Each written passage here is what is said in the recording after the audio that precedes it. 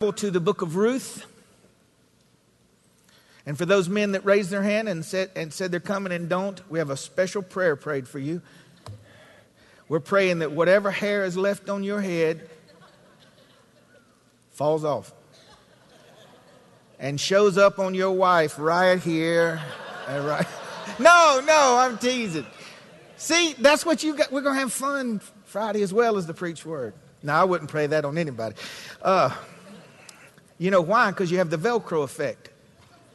If you ever kiss someone like, but anyway. Sorry. The Lord made me that way. Take it up with Him. Ruth, chapter 1, beginning with verse 19. Would you stand with me now for the reading of God's Word? Ruth 1, 19. So they, Naomi and Ruth, left from Moab and went until they came back to Bethlehem. And it came to pass when they were come to Bethlehem that all the city was moved about them. And they said, "Is this Naomi?" And she said unto them, "Call me not Naomi, call me Mara, for the Lord hath dealt very bitterly with me. I went out full, and the Lord hath brought me home empty." Again, empty. "Why then ye call me Naomi, seeing the Lord hath testified against me, and the Almighty hath afflicted me?" So Naomi returned, and Ruth the Moabitess, her daughter-in-law, with her, which returned out of the country of Moab, and they came to Bethlehem in the beginning of the barley harvest. You may be seated.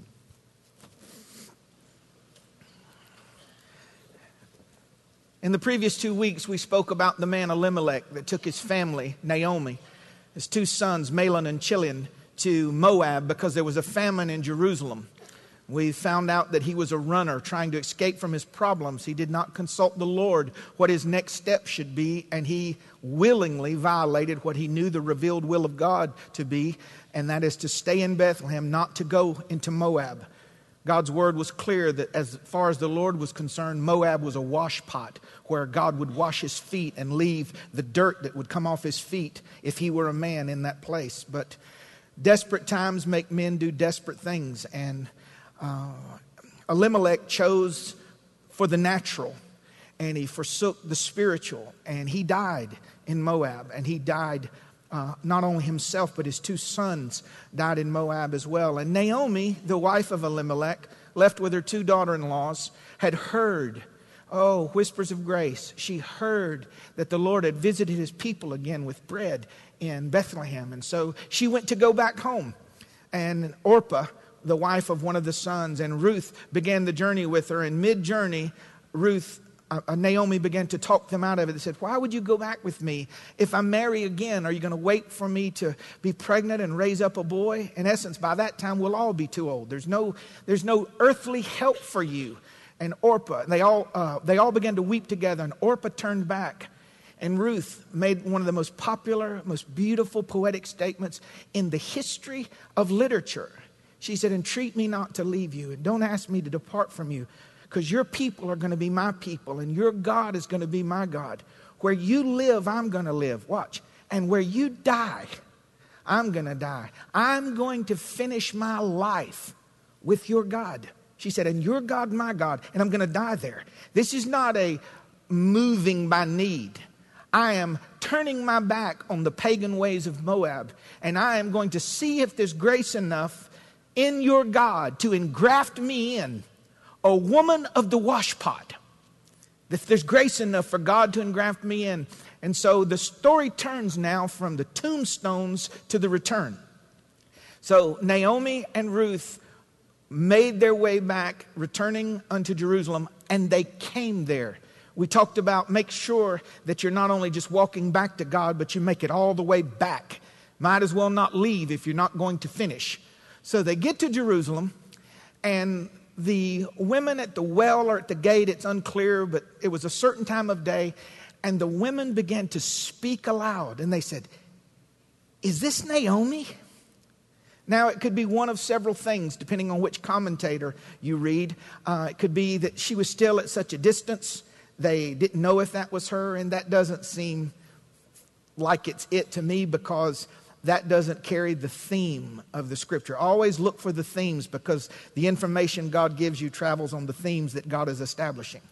When she got back to Jerusalem and they got close enough and they said, "Is this Naomi?" What it means is it was her, but it didn't look like her. There were deep lines in her face now. The glow was gone. The countenance was gone. The way she walked was different. Probably drug her feet instead of walking lively and purposefully. See, her name meant pleasant. Her name meant glowing one. But some things happened in the life of Naomi that changed the very physical DNA of her life. And pleasant went to unpleasant. Grateful became ungrateful. Optimistic began to be cynical. God honoring turned into God questioning. And the townspeople that knew her as a radiant testimony of the Lord Jesus Christ. Now I know what some of us would say, well, the Lord just didn't make me that way. Love, joy, and peace is the fruit of the Holy Spirit. And her parents saw in her, as a little infant, that the hand of the Lord was on her and named her pleasant, radiant, beautiful. But she replied, they said, "Is this Naomi?" And she didn't say, "Yeah, it's me." "Don't call me Naomi." Right out the gate, the first words. Don't your first words tell a lot about you? Is this Naomi? Don't call me Naomi. Not yes. Call me Mara, which it means bitter. The Free Dictionary defines bitterness as this. Listen, this is powerful. Having or being a taste that is sharp, acrid, and unpleasant. Having or being acrid, sharp, and unpleasant. Causing painful or stinging sensations. Difficult or distasteful to accept, admit, or hear. Proceeding from or exhibiting strong animosity. That would be like a bitter struggle or bitter foes. Resulting, this is powerful, resulting from or expressive of severe grief, anguish, or disappointment. That's where we get the phrase, "they cried bitter tears." Marked by cynicism. A synonym of bitterness is acridity. Listen to this. The quality of being sharply disagreeable or unpleasant in language or tone. By God's design, before you ever knew you were coming today and before I ever started thinking about this series back around Thanksgiving, the Lord knew who would be here today. And by odds, there are good people that are bitter in this house or that will hear the message. There are faithful people who are bitter in this house. You've changed your name. You've changed your name from what God called you to what life has given you. Don't change your name. That's what I want to talk to you about this morning. Would you bow your heads with me? Father God, I just humble myself before you, and I want to say publicly that I was very much on the verge of changing my name. I saw no way out. I saw no way through. And the experiences of my life had led me to believe that even if there was good, evil would triumph, and that I was incapable and I was disqualified from the goodness of the Lord. And I pray, oh Lord, as I preach this word, that all the people under the sound of my voice would see themselves somewhere in the story, and that we would turn our face towards you, whether we've left you, whether we're coming back, or whether we're coming back and wounded. Oh God, you wouldn't preach to us without wanting to do something for us. So I'm asking you to anoint me this morning that I would be clear, that I would be powerful in my words, and that it would find the place that it needs to go. Like water finds the lowest place, may this word find the lowest place in the heart of those that need it most. In Jesus' name I pray. Amen. I want to run through this first point quickly, but it is important. What were some of the experiences that led to her bitterness? Now see, this might not be on your list, but the pattern's the same. For a woman to have faith enough to go back home and not faith enough to be healed is an incredible, what word am I looking for? It's an unfair, I can't think of the word. What word am I looking for? I'm drawing a blank. Thank you. Edumacation just slipped me. It's a paradox. Here's a woman of faith, a Hebrew, on her way back to Jerusalem. God's going to sustain her. Watch, but God couldn't heal her. No looking for God, the healer. Just see, when you start dissecting God, He washed me from my sins, but He can't help me with this. You've been tricked. So look at what happened to her life, and maybe you can run a parallel. And thank you, Brother Paradox, whoever it was that helped me. I appreciate it. The Lord always keeps us humble. You know, you preach about Moses' ark or something, and the Lord will always keep you humble. What are some of the experiences that led to Naomi's bitterness? There was lack. She was experienced a famine. There was confusion. Why would there not be bread in Bethlehem? The name Bethlehem means house of bread. And you may come to a place, why would God do this when He's promised this? Upheaval. She had to relocate to a foreign land. And sometimes the upheaval in our life is caused by another person. We didn't ask to be abandoned. We didn't ask to be abused. We didn't ask to be misused. So whether upheaval was your choice or someone else's, in the secular chart of stresses and pressures, relocation is one of the top ones when you pick up and lose all your associations and family and friends. There was lack, confusion, upheaval, unexpected loss. There was no mention of her husband being sick. He just died. Her life partner, the one she had put her hopes in, just died. Unexpected loss. Then more loss, the death of her 2 sons. And I know some of you are taking notes, but I want you to look up because this is critical. It's not the thing that happens to you that pushes you over the edge. It's the cumulative pressure of all of it together. We can take one loss. We can take one upheaval. We can take one confusion. But when you group it all together and thing after thing after thing after thing happens, it's one thing to bury your husband and then bury your boys right on top of it. You're in a pagan land. You don't have answers. You're confused. You've suffered lack. And many Christians sit on their pious throne of naivety, having not experienced any of those things, and judge the person who has fallen victim to circumstances beyond their control. And might I suggest to you to keep your mouth off people that you have not walked in their path. That's just free. Your naive optimism makes me itch. When you've buried your baby, then talk to that mother about God will get you another one. Ooh, I hit something then. Oh, Jesus, help us. Upheaval, unexpected loss, more loss. And with the loss, she can't even catch her breath. She's lost her husband. She's lost her sons. Now she has overwhelming responsibilities. You think it's hard being a single mother now? There were no openings in that day and age and dispensation in that geography. Women could not work. They could not own property. They could not teach, lead, serve. They were base, right at the level of purchased slaves. And she's got two daughter-in-laws looking to her now. What are we going to do? What are we going to do? And she can't do anything.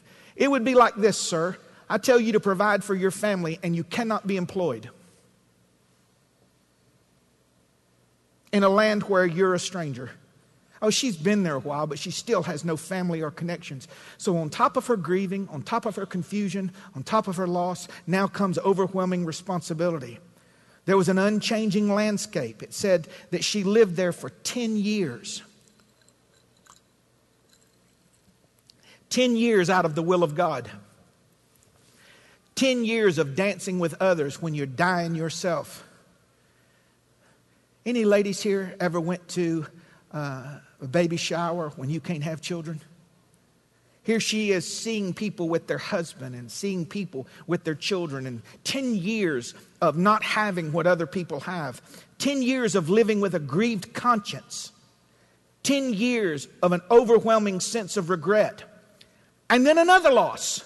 She said, okay, I'm going to go back to God. You only got 2 things in the world. She has Orpah and Ruth, and Orpah turns back and leaves her. Have you ever just looked toward heaven and went like, am I on candid camera here? Am I missing something? And we don't say it jokingly like, I remember saying one time, because your pastor is very immature in many areas, I asked the Lord, I said, is my birthmark a bullseye? And before I say it, the Lord knows all things. He's getting all the angels together. Come here, watch John. You think he did something stupid last time? Watch this one, watch this. And I'm thinking, a little birthmark, have I just got a bullseye on me? That self-pity kind of sarcasm. Bitterness shows up in a lot of different ways. Anyway, so Orpah turns back. And see, bitterness can happen over something you lose, or in many cases, something you never had. It can happen immediately, but generally, it happens over time. But there is one absolute about bitterness with no exception. It will not stay hidden. You may think it's hidden, but it will not stay hidden. Number 2. Well, let me say this to you. The real question is not how did her bitterness happen, but why is it still with her? So with you, I know you could stack up the list of things that happen and it might be greater than hers. But the true question is not, why are you bitter? But why are you still bitter? Because there's a balm in Gilead that heals. There's a God who knows how to build glory on the ashes of defeat and loss. Only God can do that. Do you see the premise? The resurrection, Jesus Christ being the first fruits, we're all going to be resurrected. He said, anything that dies, I can bring it back. Now, when I bring you back, you're not going to be like you were, but you're going to be. It's never just like it was, but it's still you. We want to change God and make him into someone that keeps everything from happening to us. And because the earth is inhabited by creatures of free moral agency, he will not do that. Life is going to happen to us. Tragedies are going to happen to us. Persecutions are going to happen to us. But we are not like the pagan who has no hope.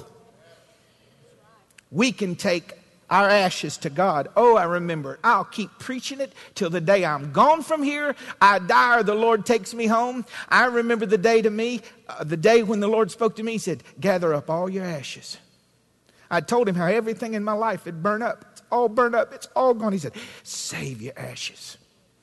And I remember in my mind raking up this relationship and raking up these lost years in my mind. And I remember walking through it like it was a movie. And I got all these bags, like lawn and leaf bags, throwing them over my shoulder and throwing them outside in the yard.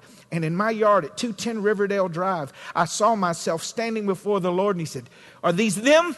Yeah, he said, oh, I can do something beautiful with this. And I saw that equivalent to the things that I had lost, if he gives beauty for ashes, if I had a whole lot that got burned up, I'm going to have a whole lot of beauty come to my life. And I saw it in the Word. Your help does not come from somebody feeling sorry for you. Your help comes from the Word of God. And he's no respecter of persons. The question is not, why are you bitter? The question is, why are you still bitter? Number 2. Her bitterness manifested in several ways. She took no responsibility for her part in what her life had become. Now, Elimelech led them into Moab, yes. But have you ever met a woman? Don't get mad at me. Men's Day is coming up. I'm just practicing here. Have you ever met a woman that while she was submitting didn't tell you what she thought? That's not an insult. That'd be like asking you, have you ever met a man that wasn't selfish? It's the same thing. Have you ever met a woman that wasn't going to tell you while submitting? I don't think we ought to be doing this. Have you ever met one? Where was Naomi standing up and saying, Elimelech, this is not who we are? This is not who you are. Your name means God is my king. And the king said we're not supposed to go into Moab. Where was her part in this? Let me tell you what bitter people do. Us bitter people do. Even though we may not be the reason the things happened, when we're bitter, we do not acknowledge our part in the choices that might have led to it. There's no repentance there. Because the thing is so bad that we don't feel our part in it's necessary, so we leave our humility out. Pride will not let us say that we might have had a small part. Pride would not let us say that God might be chastising us because we're in the wrong place. Pride wouldn't let us touch that part, so we just talk about what happened. She couldn't bring herself to fully recognize and receive the love of others. Bitter people won't let you love them. Ruth is trying her best to love on her. And the Bible says, and when Naomi saw that she could not talk her out of it, she walked on. Anybody besides me notice that what should have happened didn't happen?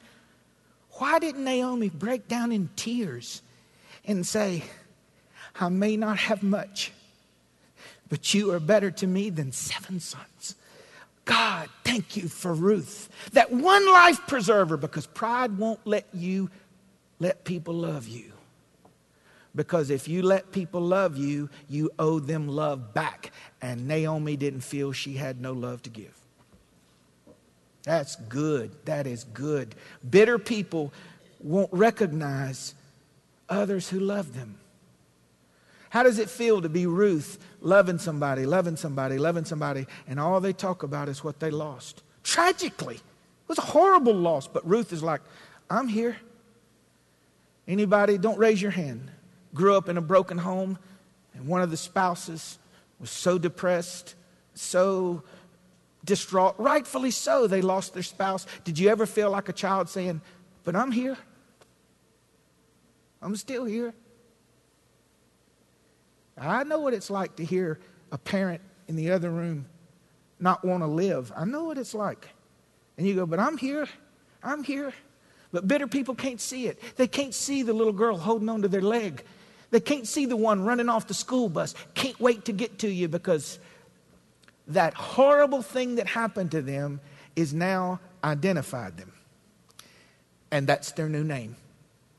And they decided that that was their name. They did not decide on the tragedy happening. They decided on the tragedy defining them. And that's on them. You can be victimized and not be a victim. You can be homeless and not be a homeless person. You follow me? I remember telling people, they would ask me how I was doing in this very difficult season. And I wanted to answer it honestly, but I said, don't feel sorry for me, because then I die. I mean, it's good to have that initial one-time hug, I love you, but like, hey, let's not forget. God's good. God's faithful. And if it weren't for the love of this house, I probably would not have made it. But I knew enough, being a student of the Word, that if Ruth comes by and says, I'll never leave you, I go, thank you. Thank you. Thank you. Look at what the Lord's doing. And some of you know who I'm talking about. He's got them in your life, and you've not pushed them away. You let them walk with you, but you don't love them back, and you don't let them love you.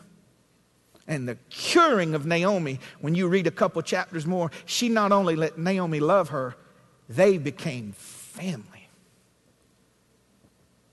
Did you know some of you are the Ruth? You are the answer to someone else's pain. Stay with them. You'll see the goodness of the Lord in their life too. Stay with them. One day they'll open their eyes and see what you mean. Stay with them. She was closed to the healing properties of spiritual community. Naomi was so bitter, she was closed to the healing properties of spiritual community. That's the person that if they do come to church, they come late and leave early. I'm not going to nothing where I have to introduce myself or hug nobody or hold nobody's hand. I ain't doing it.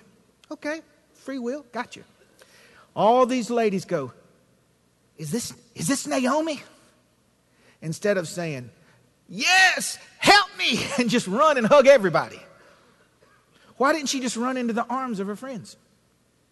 Because bitter people would rather, and please don't think I'm speaking down at you. I have been this. I'm telling you from experience. Bitter people, their pride will allow you to feel sorry for them before they'll let you heal them. Because you feeling sorry for me confirms my stand of accusation against God who's dealt wrong by me. Do you know that you have not lost anything of eternal value? Nothing. Nothing. We've lost some stuff. Anybody else lost a little bit when the housing market turned? Anybody else lost just a little bit? Almost everything I invested was in real estate. Gone. And then that scripture come to life. Doesn't life teach you the Bible? Fleeting are riches. And you go, sure is. Paid this for this home. We invested this. Now for sale at 30 cents on the dollar. You're like, praise the Lord. Okay. But I've lost nothing of eternal value. Nothing. Oh, about the staff football game. At one time, I was the man. I could play football. Now, I'm closer to the walker with the tennis balls on it than I am. So I turn over my crown to Wade this year. Wade going to give him something. Now, if Wade loses, I'm going to talk about him for 20 years because I've never lost. But anyway. No pressure, Wade. None at all. You could tell it in her words that she was bitter. You could tell it in her countenance she was bitter. You could tell it in her actions. You could tell it in what she wouldn't allow. You could tell it that she didn't appreciate those that loved her. And you could tell it in how she spoke of God. She didn't speak often. But when she did, listen to this. The Lord Jehovah, that's the personal name of the Israelite. There were many names of God, but when she said Jehovah, that's the personal one. He dealt very bitterly with me, which means he grieved me. He vexed me. He distilled me, which means distilling like drop by drop. He filtered me. Piece by piece, he deconstructed me. That's what she said of God. He testified against me, which means he publicly shouted his verdict of disapproval. Now, there's a fine line here for the believer, because everything that happens in our life, God either planned it or allowed it. You could close your Bibles and deal with that for the next month. Everything, he knew everything. Now, he didn't design everything to happen, but everything came to us by God's plan or by him not intervening. And that's the hang up when we have great loss. You could have stopped this. Why didn't you interject? She said, the Lord shouted publicly his disapproval of me. Be careful not to quickly go to the side that blames God for it. God may be weeping over your Lazarus' tomb and you don't even know it. The Almighty has afflicted me, which means broke me to pieces, shattered me, made me good for nothing. I went out full, but the Lord has brought me back empty, which means worthless, in vain, without cause. For those of you that are Bible students, you'll really enjoy this. Look at that verse. I went out full, but the Lord has brought me back empty. Notice that she took credit for her fullness and gave God the credit for the emptiness. I went out full. Me and my husband had made it work, but God brought me back empty. Me, full. God, empty. But hidden in there too, the Bible is multi-layered. Don't read the Bible like a newspaper. Chew on it. Ask the Lord to open it up to you. Right in the middle of it was her spirit, her sane self talking, and she didn't even know it.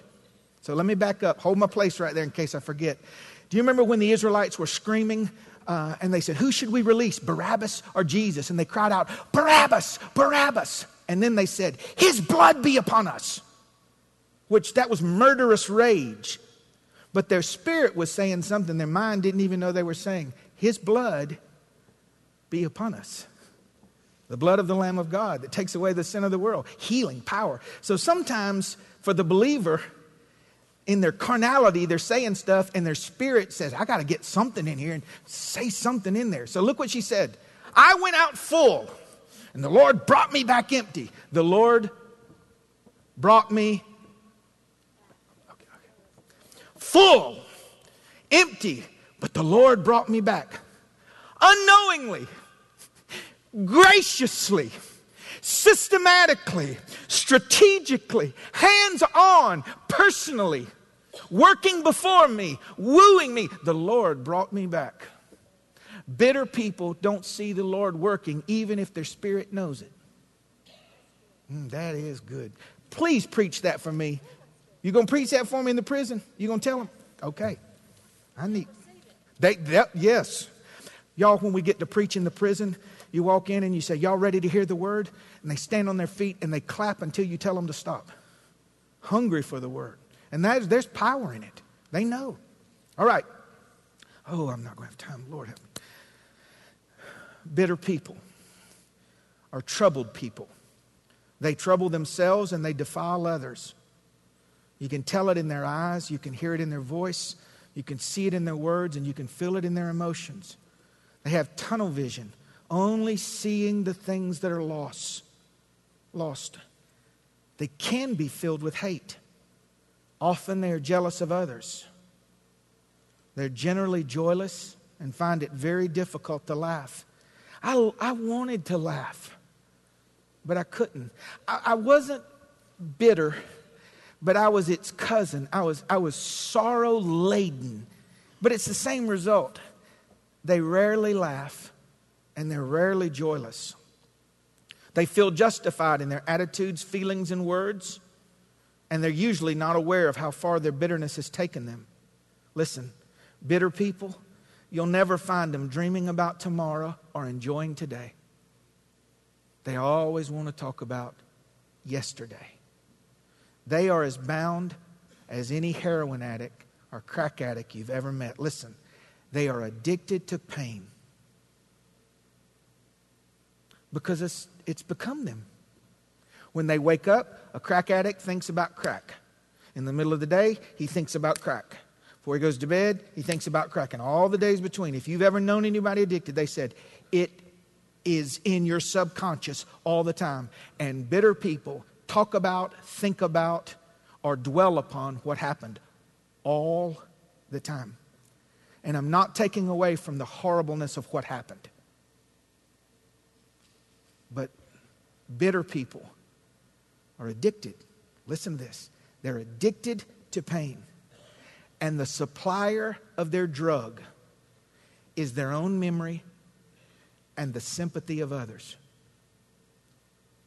One of the ways you come out is you tell people, stop feeling sorry for me. I got to wean myself off of that.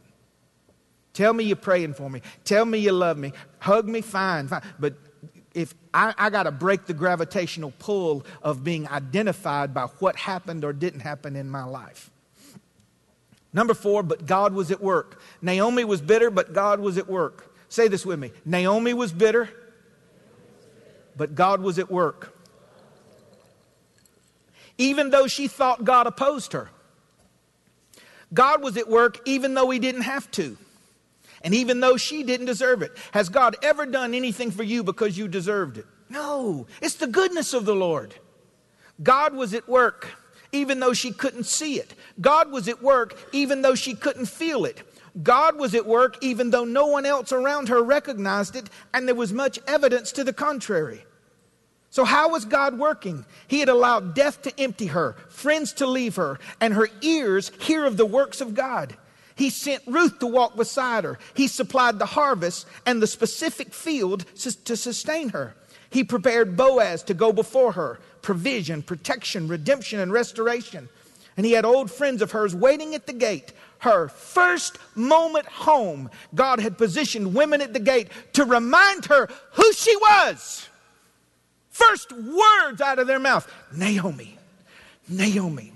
And God has sent me this morning to tell you, you're not what you call yourself. You're what God called you when he birthed you into the kingdom. Don't answer by another name. Naomi, you're a pleasant one. You're a radiant one. You're the light of the world. Did God say that about you or not? Light of the world. If radiant is something, what is light of the world? Of the world. Well, my light's out. Quit. Stop. How about this? My light has been beat down to a wick that is bruised with a little bit of flame on it, and I feel the Lord cupping his hands around it, and he's going to bring me back. That's glorious. Yes, you can honor the Lord. Praise him. God was working dutifully, consistently, strategically, thoroughly, divinely, gently. He was at work deeper than just her experience.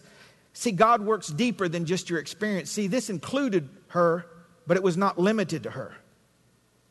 In a moment, you're going to see he was restoring her, but it wasn't really about her. See, your life is a line in his story. He's not a line in your story. And God works all things together for good to those who love the Lord and are called according to his purpose. Every sorrow, every tragedy, every loss, every lack, every bruise. He doesn't waste one tragedy. See, when we're making something, and some guys are carpenters, they're skilled. And there's other guys that think they're carpenters, and they're not skilled. And then there are people like me that have come into the understanding, I can't do nothing with no wood and nail. I just don't do it. I hire people. A good carpenter said, don't throw that away. Why? I'll use that. Where? You'll see. So what he's saying is, I'm doing stuff you don't even, just and then later on down the project, where that little